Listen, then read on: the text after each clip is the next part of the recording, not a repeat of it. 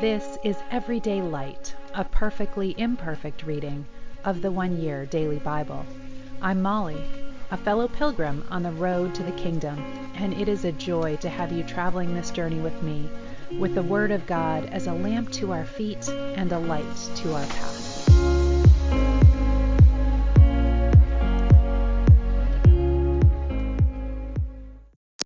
Welcome. This is the 1 Year Bible reading for July 14th, and we are in 1 Chronicles chapter 16, verse 37 as we are starting. David arranged for Asaph and his fellow Levites to minister regularly before the Ark of the Lord's Covenant, doing whatever needed to be done each day. This group included Obed-Edom, son of Jethunan, Hosah, and 68 other Levites as gatekeepers. Meanwhile, David stationed Zadok the priest and his fellow priests at the tabernacle of the Lord on the hill of Gibeon, where they continued to minister before the Lord. They sacrificed the regular burnt offerings to the Lord each morning and evening on the altar set aside for that purpose, obeying everything written in the law of the Lord, which he had given to Israel. David also appointed Heman, Jeduthun, and the others chosen by name to give thanks to the Lord, for his faithful love endures forever. They used their trumpets, cymbals, and other instruments to accompany the songs of praise to God. And the sons of Jethunan were appointed as gatekeepers. Then all the people returned to their homes, and David returned home to bless his family. Now when David was settled in his palace, he said to Nathan the prophet, "Here I am, living in this beautiful cedar palace, but the ark of the Lord's covenant is out in a tent." Nathan replied, "Go ahead with what you have in mind, for the Lord is with you." But that same night, God said to Nathan, "Go and tell my servant David, this is what the Lord says. You are not the one to build me a temple to live in. I have never lived in a temple from the day I brought the Israelites out of Egypt until now. My home has always been a tent, moving from one place to another. And I never once complained to Israel's leaders, the shepherds of my people. I have never asked them, 'Why haven't you built me a beautiful cedar temple?' Now go and say to my servant David, 'This is what the Lord Almighty says. I chose you to lead my people Israel when you were just a shepherd boy, tending your sheep out in the pasture. I have been with you wherever you have gone, and I have destroyed all your enemies. Now I will make your name famous throughout the earth, and I have provided a permanent homeland for my people Israel, a secure place where they will never be disturbed. It will be their own land where wicked nations trust them as they did in the past, from the time I appointed judges to rule my people, and I will subdue all your enemies. And now I declare that the Lord will build a house for you, a dynasty of kings. For when you die, I will raise up one of your sons, and I will make his kingdom strong. He is the one who will build a house, a temple for me, and I will establish his throne forever. I will be his father, and he will be my son. I will not take my unfailing love from him, as I took it from Saul, who ruled before you. I will establish him over my dynasty and my kingdom for all time, and his throne will be secure forever." So Nathan went back to David and told him everything the Lord had said. Then King David went in and sat before the Lord and prayed, "Who am I, O Lord God, and what is my family that you have brought me this far? And now, O God, in addition to everything else, you speak of giving me a lasting dynasty. You speak as though I were someone very great. O Lord God, what more can I say about the way you have honored me? You know what I am really like. For my sake, O Lord, and according to your will, you have done all these great things and have made them known. O Lord, there is no one like you. There is no other God. We have never even heard of another God like you. What other nation on earth is like Israel? What other nation, O God, have you redeemed from slavery to be your own people? You made a great name for yourself when you rescued your people from Egypt. You performed awesome miracles and drove out the nations that stood in their way. You chose Israel to be your people forever, and you, O Lord, have become their God. And now, O Lord, do as you have promised concerning me and my family. May it be a promise that will last forever. And may your name be established and honored forever, so that all the world will say, The Lord Almighty is God over Israel.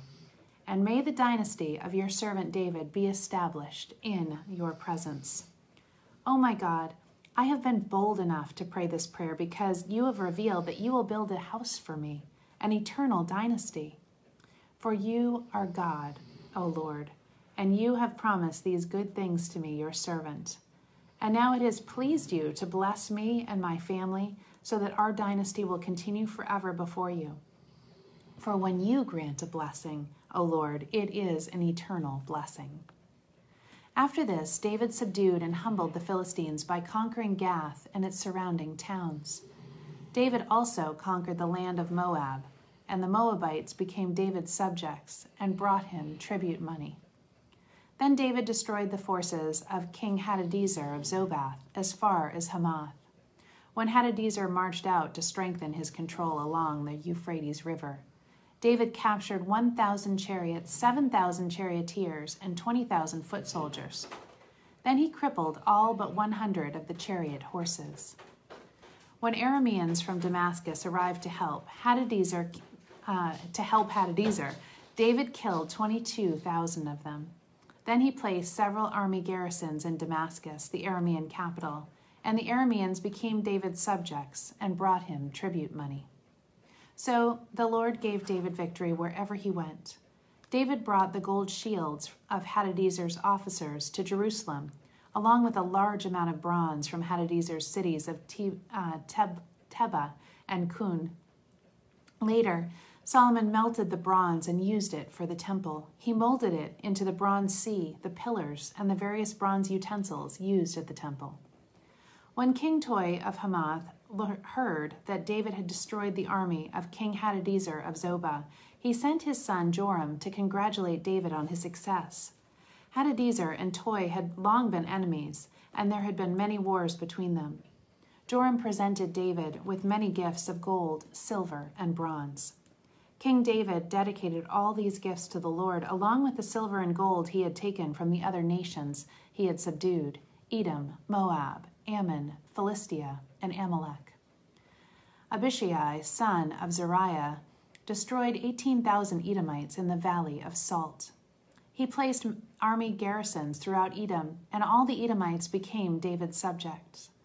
This was another example of how the Lord made David victorious wherever he went. David reigned over all Israel and was fair to everyone. Joab, son of Zeruiah, was commander over the army. Jehoshaphat, son of Elihud, was the royal historian. Zadok, son of Ahitub, and Ahimelech, son of Abiathar, were priests. Sariah was the court secretary. Benaiah, son of Jehoiada, was the captain of the king's bodyguard. David's sons served as the king's chief assistants. Turning to Paul's letter to the Romans, we are in chapter 2 this morning, verses 1 through 20. So again, we are in Romans chapter 2, 1 through 24. You may be saying, what terrible people you have been talking about. But you are just as bad and you have no excuse. When you say they are wicked and should be punished, you are condemning yourself, for you do these very same things. And we know that God in his justice will punish anyone who does such things. Do you think that God will judge and condemn others for doing them, and not judge you when you do them too? Don't you realize how kind, tolerant, and patient God is with you? Or don't you care? Can't you see how kind he has been in giving you time to turn from your sin? But no, you won't listen. So you are storing up terrible punishment for yourself because of your stubbornness in refusing to turn from your sin. For there is going to come a day of judgment when God, the just judge of all the world, will judge all people according to what they have done. He will give eternal life to those who persist in doing what is good, seeking after the glory and honor and immortality that God offers.